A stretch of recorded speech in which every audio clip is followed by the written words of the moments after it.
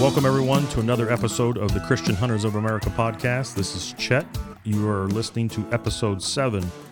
This is going to be with Corky and George Richardson, and they're going to discuss everything about the Richardson family hunting dynamics. George is the patriarch of the Richardson family. He is 83 years young this year, and he has instilled a whole lot of knowledge to Corky and his two other brothers. Corky's in studio today with his dad, and he's going to share the family dynamics, how they look at fair chase, how they look at fellowship, how they look at enjoying God's creation when they are out there hunting with friends and family. This is a really good episode. It's really heartfelt, and we hope you enjoy it. Thank you.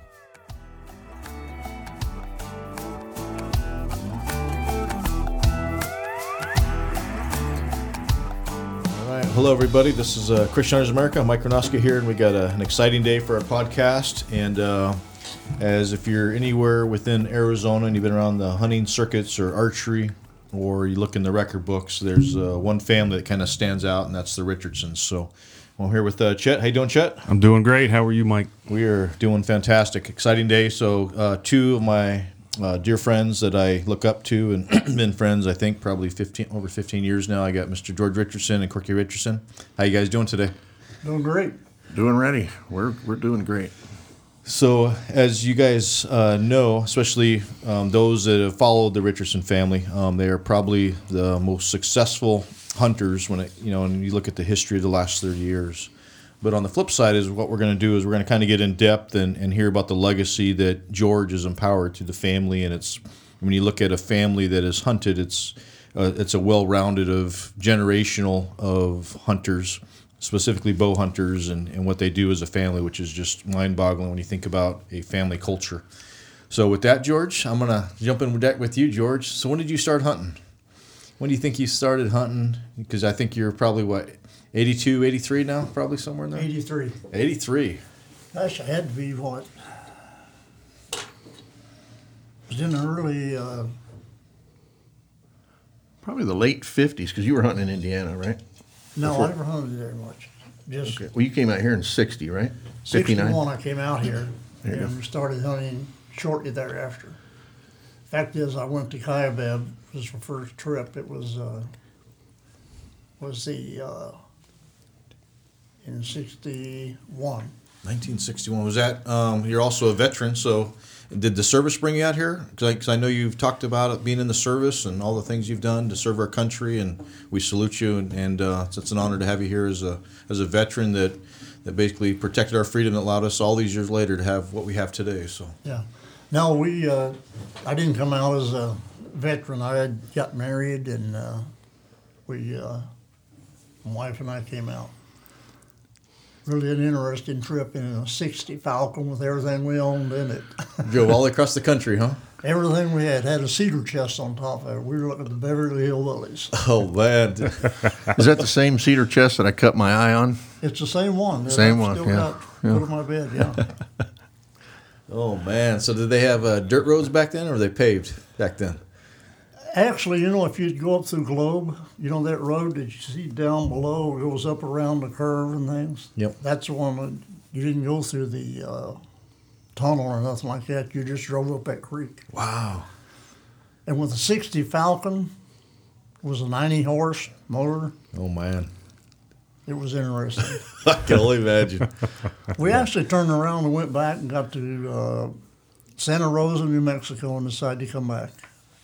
You were heading back home. You came all the way out here and decided you were going to leave Arizona? We decided to go back and got almost over there, and we decided to turn around and come back. I had a tremendous job offer while I was here, so $1.50 an hour. So Wow. Man, that's amazing. Just think if you had kept driving, the Arizona history would have none of us in Arizona would have ever had that history here with you guys. Well, us boys are very glad that he came back. So, Yep. So there's what? How many? There's 3 brothers. You've got 3 sons? yeah, three boys, yeah. All right. So you got Daryl, Corky, and Dino. right.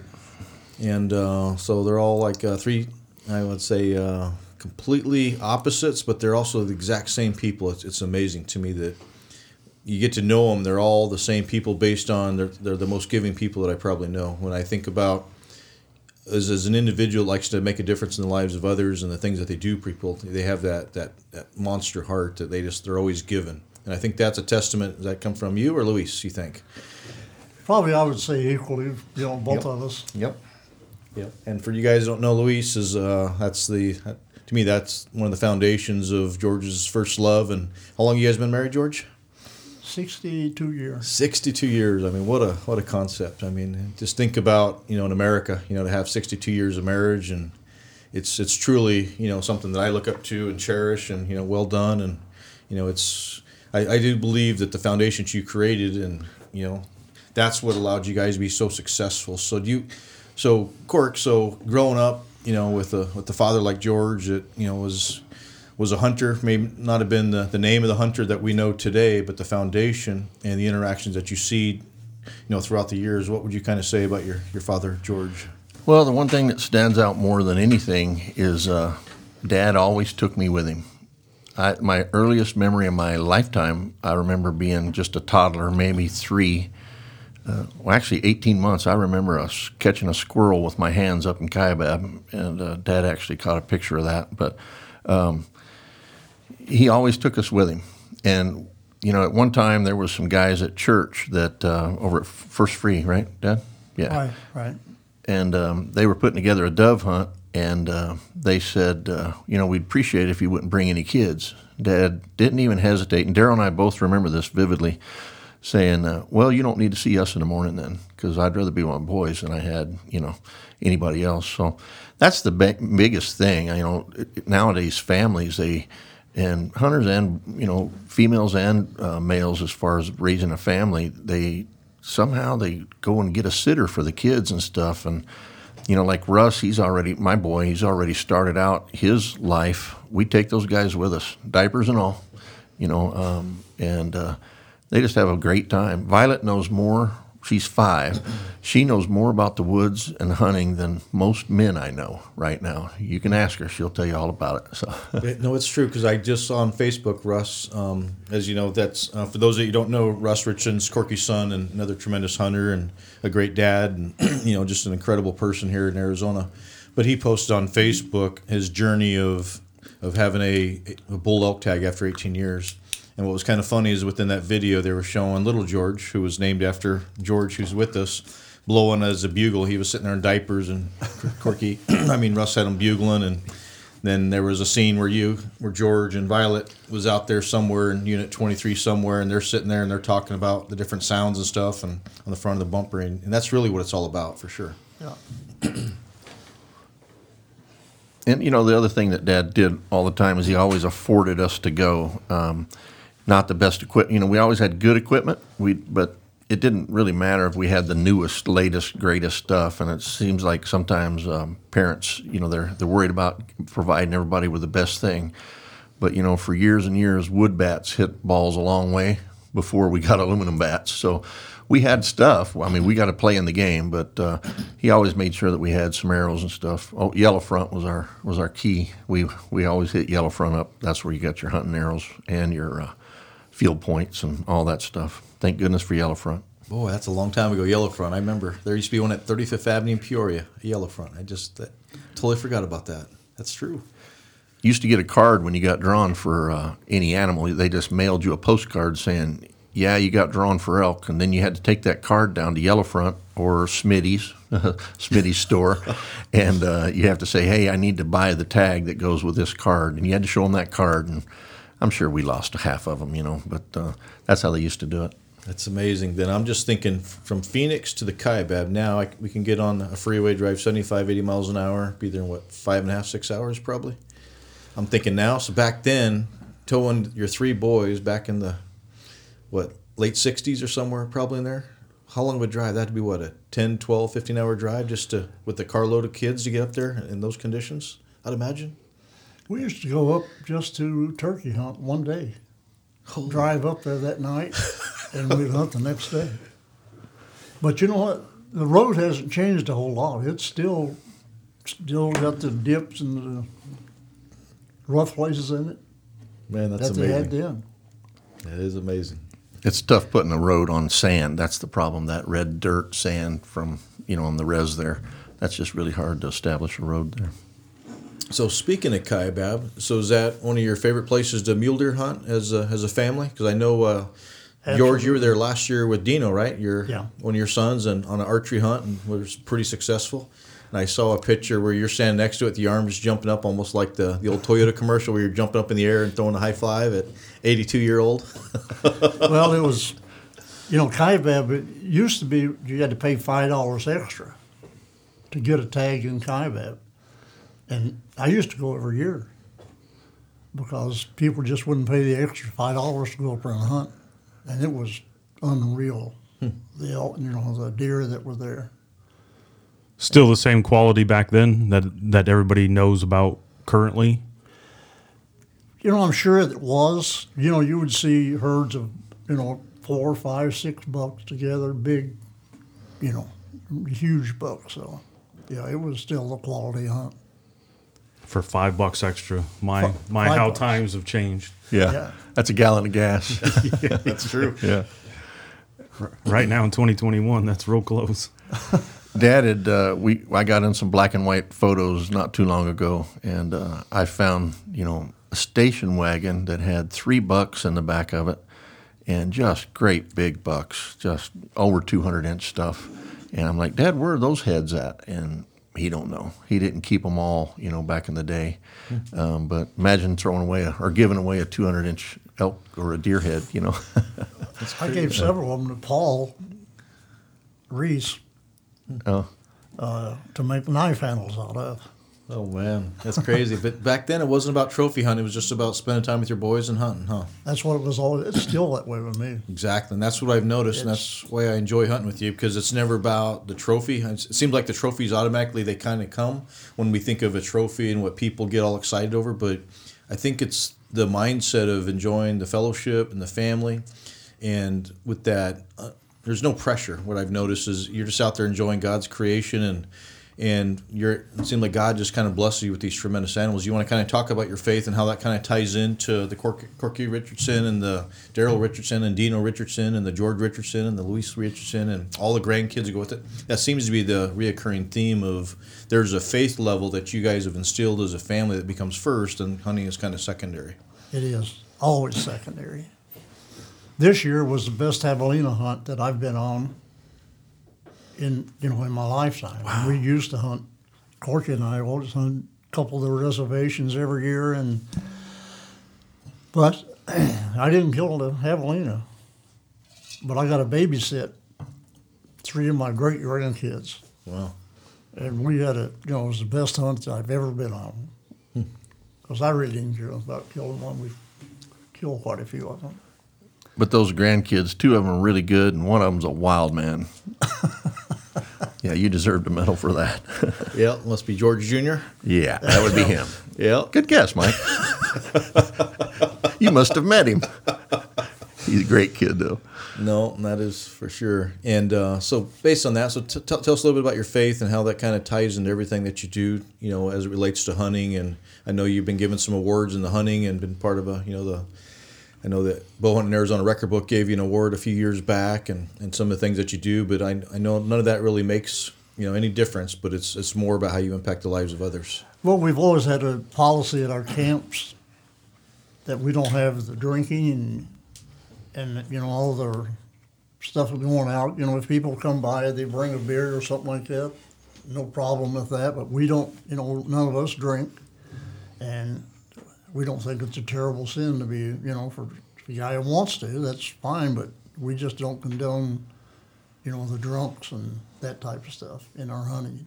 Don't allow it, and we just make sure. And we don't have, a lot of the filthy stories and things you hear at some of the camps and stuff like that. We just never did put up with it, and they always had plenty of people wanting to go with us. So. No, it's true. It's I've been on some of those camps, and it seems like people find out that the Richardson are camped, and they'll start lining up to join the camp and just be part of the fellowship and the laughter and stuff. And you don't see that partying atmosphere where people are actually engaged and actually becoming friends and fellowship and getting to know people, and it's not just hey, let's just have a bunch of, let's pass out later on because we have no idea what we talked about last night, but it's more of a building of relations. So Yeah. I just came from a hunting event that this past weekend that there was a lot of guys there, the top in the world of hunters, and we were eating meals all the time and not praying over them, And the second one I said, guys, we ought to be praying over this stuff. And we did, and it was funny how the room changed. All of a sudden, we're just a lot closer, and people started talking about their families and their kids and all that kind of stuff. So I think God just wants to be mentioned. What's in your heart is going to come out. And I think that's what you ask about our family and stuff like that. We're not anything different out there than we are anywhere else. And I think that's what we're supposed to do. Yep, I agree. And I think the biggest statement that kind of the light bulb went on, I think it's been, 10 years ago since we brought the Pope and Young?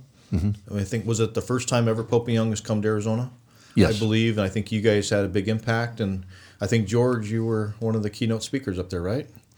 You get up there, and that was the opening prayer, wasn't it? He got up there, and so we want to talk about that. I mean, think about the Pope and Young Convention that's all across the world. They come into Arizona, and they asked the Richardson family to be part of that. And at the time, CHA was one of the hosts that was helping put all that on. But of all the people they could have selected to do the opening, to start it and to pray over the whole convention, that was you, George. I deemed it quite an honor to be asked to do that. Out of all of the positions or whatever they would ask me to do, that was probably the greatest one, because most of the hunters, or I said, a lot of them are Christian, devout Christian people. And, they gave us all of these beautiful animals and things when God created them and things. And we're still having a record book. Every year there's new records on animals and things. Mm-hmm. And when he gave us dominion over the animals, he also gave us responsibility of taking care of them and not going out poaching and doing the things that you shouldn't do, Yep. So it was quite an honor. The fact is, they asked us to come back to Kansas, and I couldn't at that time, right? Nebraska. Well, so Dad couldn't come, so I got the duty of doing that. And the irony of that is, it still kind of chokes me up a little bit, but 10 minutes before the prayer was to be, I got a phone call, 911 call, and Dad got hit by a drunk driver. That's right. And he was on the way to the hospital. I forgot about that. That's right. And they said, we really don't have nobody else. And I said, no, I'll do it.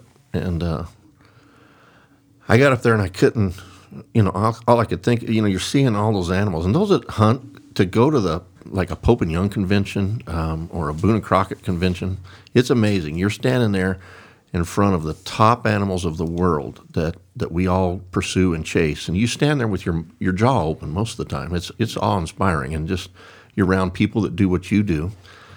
But in the honor of all that, it still meant nothing as to my concern for my dad. And I asked the Pope and Young, I said, I want you guys to pray for him.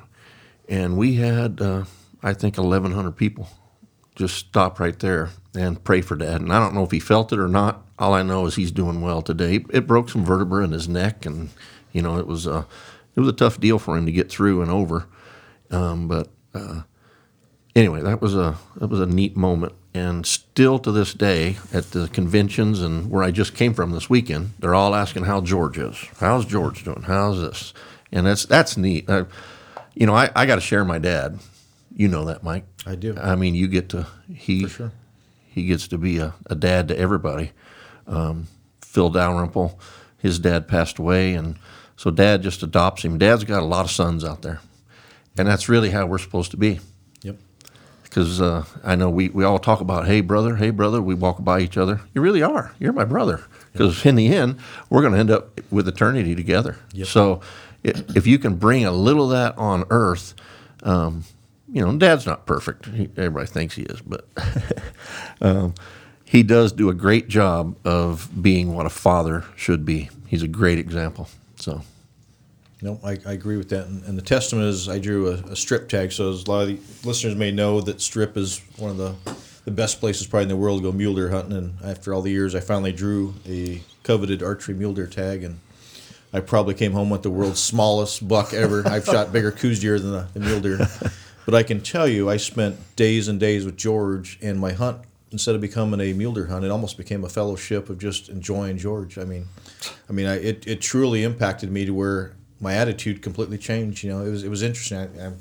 You're a testament to it. You know, there was times I just enjoyed being around you, and we just had a hoot, and I was happy to shoot a 2-point from the strip. You know, just based on that, because to me that was a life impacting hunt that I've never experienced in my lifetime. Because normally you go into a hunt, especially when you have a premium tag and the pressure and the excitement and the bragging rights or whatever else that you may see, you don't realize that sometimes you come back as a different person and a different mindset, and it's a different heart change. It truly is, and that was even at a time when Corky shot a tremendous non-typical in the 230 range or something crazy, and I think I was more excited for that buck than coming home with anything. I just remember that night him coming back and how excited I was for it. So, because I was hanging around just the fellowship of it, where there was, like you said, there was no alcohol, it was a party, and it was impactful, sitting at dinner talking and really getting to know people for who they are as individuals and the things that we struggle with. Well, I want you to know, too, that feeling was very mutual, because I enjoyed being with you. It was one of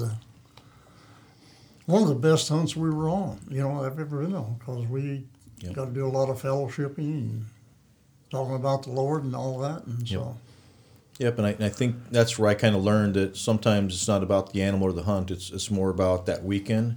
And that's why I want to kind of circle back, because that's how you guys started. It's a family thing. Everything you guys do is hunting as a family. And I do know, since I've known Corky the last 15, 18 years, his number one hunting partner is sitting right next to him. And when he wants to go hunting, it seems like you're always there with him. And when you're not there, he's calling you and connecting and making sure that you're part of that. So you guys want to kind of let you kind of talk about Corky, about how George has impacted your life as your number one hunting partner. Even though you're the son, it's almost like you guys are like a partner in crime when it comes to hunting. Well, I wasn't the firstborn, and I'm like all middle children. We have to work for everything we get. We're not the baby. We don't get it all when it's over. It's not like that. So, but I just, it's about your passion that you have, and it was always my passion. I mean, I missed films on football games. I'd be here for the game, but Saturday, to see the film after the Friday game, they had a penalty 10 miles. You had to run 10 miles between your next game. I thought that's worth it to be able to go with Pops, and go hunting something somewhere. What's 10 miles? But now it'd be a little different. I'm a little bigger than I was then. But you're still about 6'5" back then, weren't you, in high school? Yeah, 6'5", but only about 130 pounds. So I wrestled as a junior at 119. So I was pretty much a stick. But wow. I was just set. That was what I wanted to do, and that's something Dad and I could do together. Dad's not going to play football with me, but we're sure going to go and hunt around and do that kind of stuff.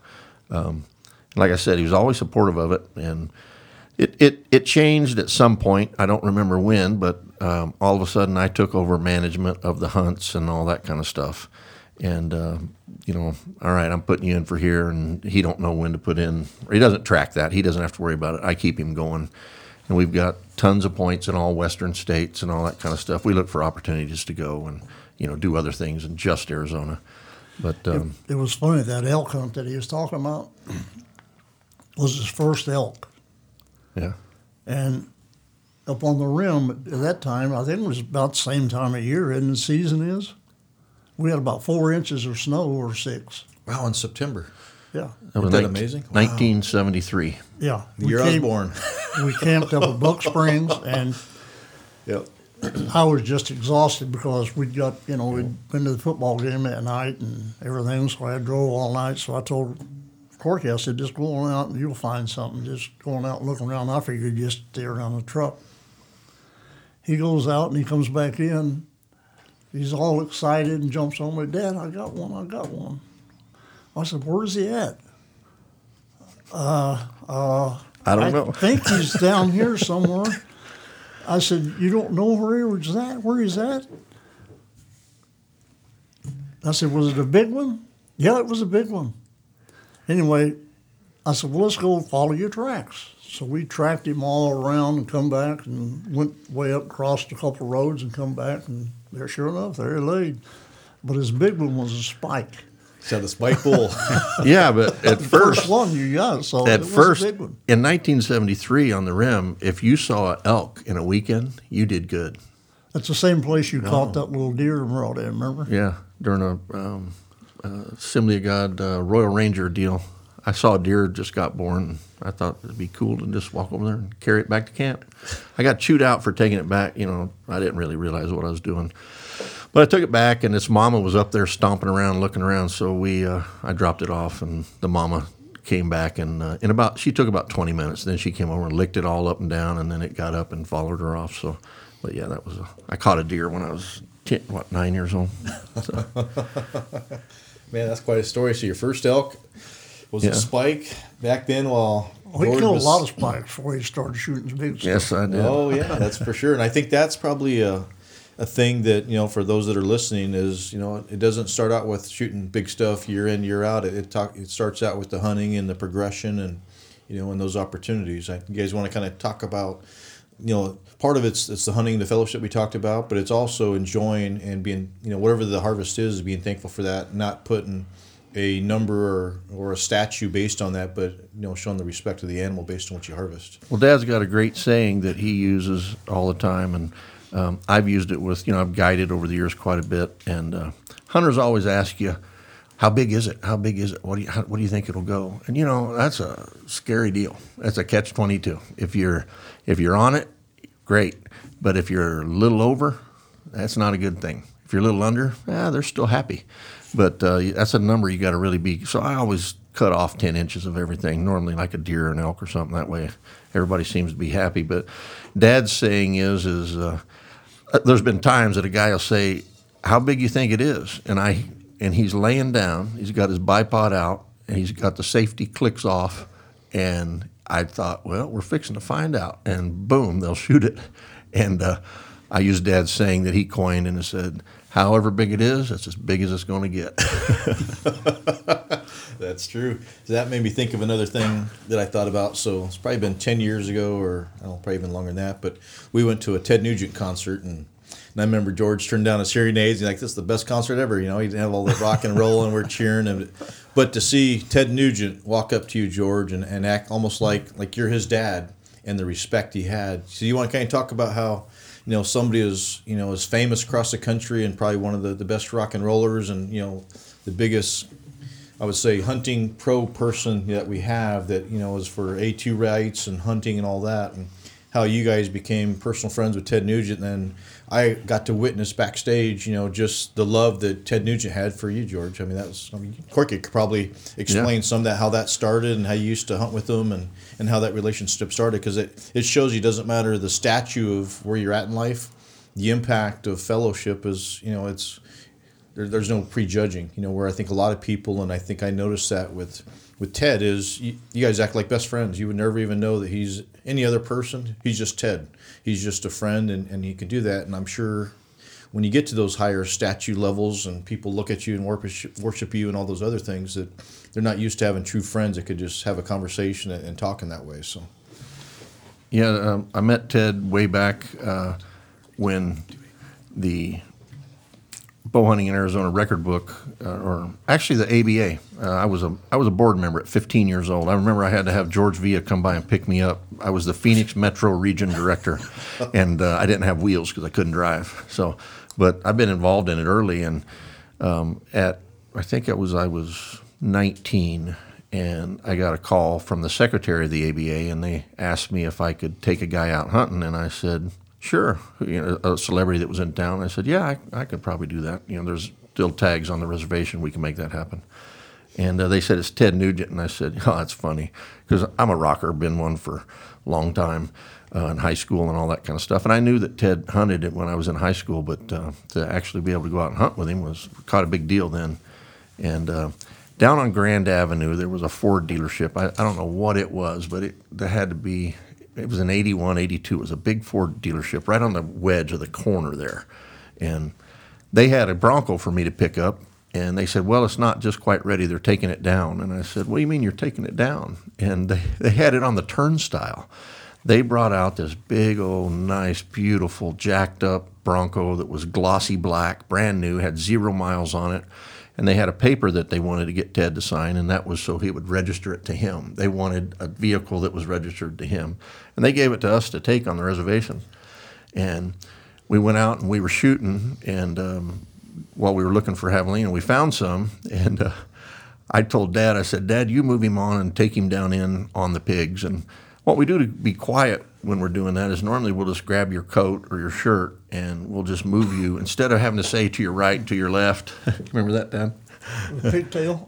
Yeah, to your right or to your left. You just grab them in the back, lower back with the shirt, and you can just put pressure and get the guy to go where you want him to go. And so Dad was guiding Ted in on that, and he didn't realize, he had a whole. Dad doesn't hear really super well, and hereditary, I might add, but. He had grabbed a whole wad of Ted's hair, and he was moving it, and he just kind of slipped on his shirt. And I remember, I've got it on video. He's got Ted pulling over to the sideways because he's pulling his hair out, And anyway, it was the funniest thing ever. He was moving Ted in on these pigs, and Ted got in there and shot. And I think he got one, but I'm not sure. But anyway, after that, he said, "Pops, you had a hold of my hair." And, a grown man like you ought to have shorter hair anyway, he told me. And I'm like, all right.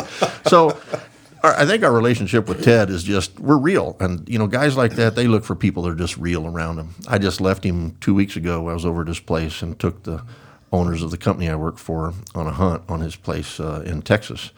And, I spent 4 days mending fence, pouring corn in feeders, driving around doing stuff you do if you have a ranch, and he's right out there in the middle of all that. And he's built a great place for him to hunt and all that kind of stuff. But and he still knows Mom and Dad, and I don't know if we'll probably not tell that other story with Mom, but anyway. Sometimes Ted's language can get a little rough, and he used a couple of those, the expletive word that we all know, in my mom's kitchen, and she was cooking over there.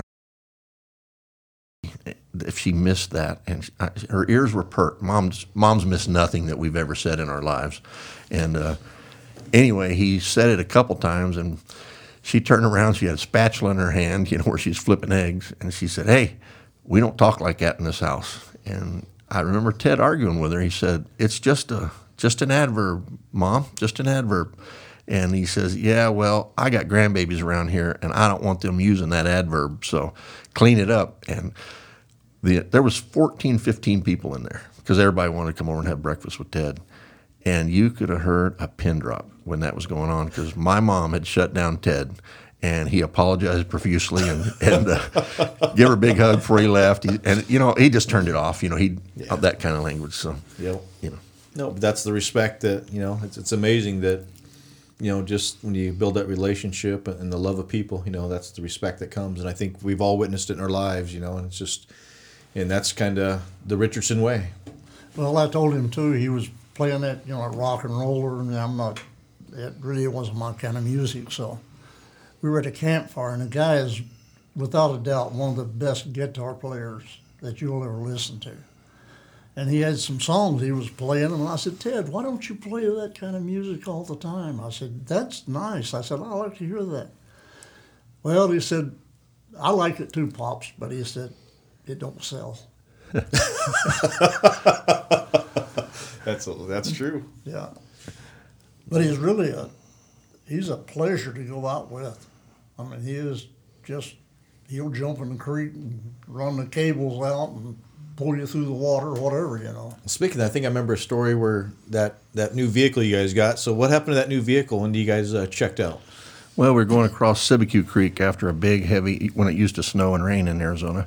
And there was a lot of water coming down that creek. And Ted thought we could make it. We needed to go across the creek, and so he said, "Here's what let's do. Let's get the winch out and freewheel it in case we need to. If we get stuck out there, we can always winch it up on the other side." So I made it all the way through, got to the other side and hit a big pocket, dropped down in, and flooded the motor. And Ted Spradling, myself, I think my brother Dino, and a couple other guys were in the back of the truck, and so everything just filled with water and started floating. So we're grabbing bow cases and stuff as they're floating down the Sibecue Creek, trying to catch it all. And Ted jumps out and wades in the water, and he grabs that cable and takes it up around a great big boulder. And we ended up winching the truck out just enough where the motor would get dry. The rest of it was still in the water, and all the rest of them had bailed. They're all over there trying to dry out. And anyway, we got the motor dried out and was able to pull it through and get back on there. But yeah, he's a good guy. He likes it just like everybody else does. It's fun to be around him. Yeah. But a lifetime of hunting with him, I wouldn't give a day being with my dad. Yep. So, yeah, we've solved a lot of the world's problems and a lot of my problems, or maybe some of his too. We spent a lot of mountain time together, and when you get out there, there's never going to be any enmity between anybody, because especially on a family level, because you can't do that. You can't be out in the middle of the woods and enjoy what God's created so beautiful and have any problems with family members. It's not going to happen. Yep, I've been there for sure. Yep. All right, so we're closing this intro to the Richardson family, of specifically George and the foundation. So any last things you'd like to tell the audience, George, about you and your family and what hunting is and faith or anything else? Well, it's always about the faith first, You never, you always bring that into play. And you don't bring that into play by talking to people and telling them about they should be doing this and they should be doing that. But you're only going to change people's mind when you're talking about faith if you live that life. And you have to live it, because that's the example, set an example. And if people see that in you, then they respect you. And I thank the good Lord that I do have respect from people and things. And it's just, without him, it's all his creation. Mm-hmm. And he gave us this. And he gave us our families also. And families, to me, is the most important part of any hunt or anything. It's not how big of an animal you kill or anything like that. It's always about the family and who was with you. And I've made some, really good friends over the years by doing that. Yep. And it's just, you make that the priority. And it's funny, too, like you say, when you get around a camp and a lot of people come in, we had some people from California. Corky was guiding them on a buffalo hunt. And he came in and they, had their wine and all that stuff. We told them, sure, that's fine. And they kept on, and they said, we notice you guys don't use a lot of foul language, do you? Anything? What are you, some kind of religious group or whatever, I think they were wanting to say, are you Mormon or what, but they didn't. But anyway, we told them, that's just the way we are. Yeah, we're Christians, and we try to live the life, and that's what it's all about. Mm-hmm. How about you, Cork? Well, I think one of the biggest deals is you gotta take your family with you. For one thing, don't leave them all at home all the time. There's time to go away. There's time that it needs to be the boys, which is that's fine too. And the gals, there's times that it should only be gals. Make sure you do that. But I'm a lifetime member of every organization I know of, that pretty much any conservation group. But like I tell everybody all the time, I've got one that I devote my time to, and that's the Christian Hunters of America, because I look at all the other ones, and Ducks Unlimited, guess what? They're all about ducks and conservation about ducks, and that's okay. Christian Hunters of America, we're all the same hunters, but you know what we're all about? We're all about bringing men and women and kids to Christ. So that's where I'm going to put my time. You only got so much time, and so that's the goal for me, is that thing. And I've had a lot of success, a bunch, that's definitely God-given. There's no question about it. I mean, I shot a buffalo that I couldn't even see the other side of it, and it ended up being the world record. I saw, but it gives you a podium, it gives you a pedestal, and it gives you time that you'll be somehow selected for something. And it gives me a spot that I can talk to folks. And my challenge has been for men to speak up. I mean, we're out there. You're out there with your hunting buddies, and if you have Christ in your heart and you want your buddy to know that, there's a song by Casting Crowns that starts out and it says, "How will he know if he doesn't? How will he hear these words if they don't come from me, knowing that they're straight from you and the fire in your eyes?" We sit and sometimes go with our hunting buddies for 30 years and never bring up the conversation. I don't want to be at the gates and have somebody not make it to heaven because I never took the time to kind of just ask them one day and say, "Hey, man, where are you at if you died? If you passed away, where would you go right now?" And just something simple like that. Like you say, you got to live it in front of them. Like Dad says, the best sermon ever preached was one that's taught and just lived. But you gotta live it and take that opportunity. Challenge yourself to not always just sit back and wonder. Just check. Maybe they're okay and they're good. But it's dumb to sit and go back with our friends all the time out there in the place that God creates. It's really neat to get them to think about that because there's nothing there. When you're out in the woods, there's nothing there that takes your mind away from that. You just get to see God's creation and all that. And I don't know how many friends that we have prayed the prayer of salvation with while we were hunting. A bunch of them. I know a whole bunch of them. And I'll leave them anonymous. But it's because they see that a lot in Dad and our family and that kind of thing. And so anyway, that's the challenge to men is don't be caught on the side of just being complacent and wondering. Every now and then, ask them, check up on them. We all need that. Our men, we're supposed to check up on each other. So that's what we need to do. Yep, absolutely. And I think that's a great point because maybe there's somebody listening today because we don't know where this podcast is going to go, and this is something brand new to CHA. So, George, do you want to lead us into maybe there's a listener out there that has been impacted today based on this message, and you can maybe lead them to our Lord and Savior. Okay. Or Corky, or one of you guys would like to lead them in that salvation prayer? Go ahead, Corky.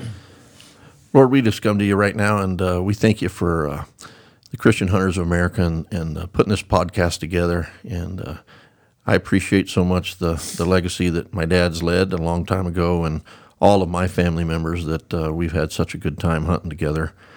And Lord, right now, if there's anybody out there that somehow they know of you, but Satan knew of God too. It says that we're supposed to have a personal relationship with you. And that relationship's easy. We don't have to change anything. We don't have to quit doing anything that we're doing. Christ just says that he wants us to come to him and admit that he's the Son of God. And Lord, if they would just take that moment and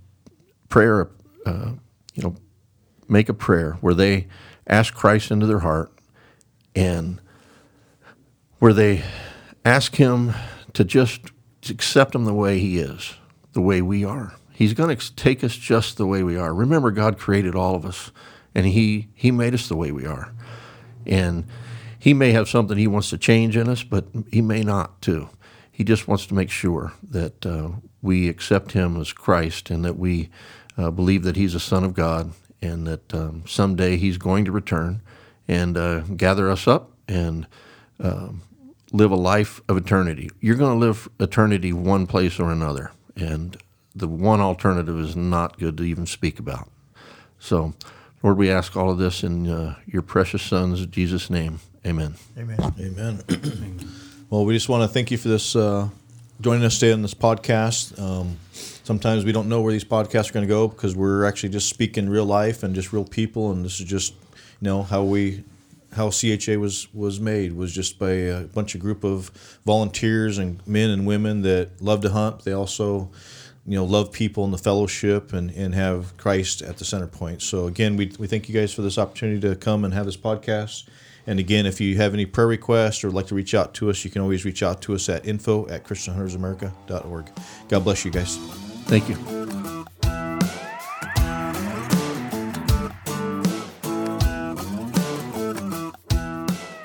Thanks for tuning in to today's episode of Christian Hunters of America podcast.